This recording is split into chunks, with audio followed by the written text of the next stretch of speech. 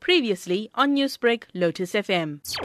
I'm completely horrified by that. We've recently had a baby at our organization that was found under similar circumstances. I'm shocked. I understand that people are extremely troubled and they have many challenges, but I am very saddened to the way that baby was brought into this world.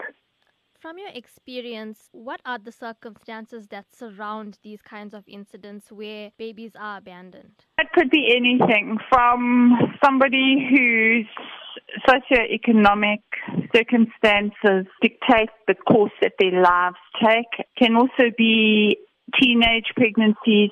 Some are rape victims. Some, I suppose, find themselves just in circumstances where they can't see the future raising a baby when they're jobless themselves.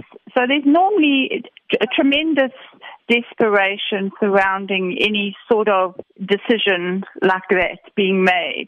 They very often have hidden it from the families, often it's through extramarital relationship, and they're trying to hide it from the husband or the boyfriend or what have you.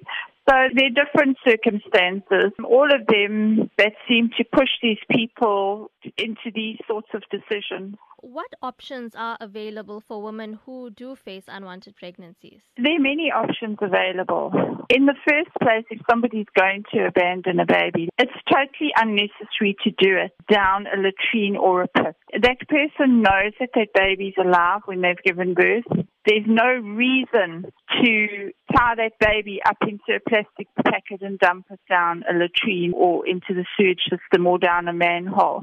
There are other options available to these moms, and they could leave it anonymously in a hospital if push came to shove. So I'm just saying there are degrees of abandonment. If you're going to abandon the baby, if you feel that you cannot speak to anyone, we don't condone it, but we say do it in a humane way, where the baby will be safe and not subject to later mental deficits because of lack of oxygen while they're tied up in their plastic packets. Another option is to approach the hospital or the clinic, social workers, the police, somebody in the community that has some sort of counseling role within that community. And I think that there's always somebody that can help that person to see the baby through to term and then to put it into foster care or to give it up for adoption. And there are many couples out there who are longing for children of their own and really don't have that opportunity. I would strongly suggest, firstly, that they do approach a church in their area, the clinic, or the hospital where they are being seen to if they are receiving antenatal care. Newsbreak, Lotus FM, powered by SABC News.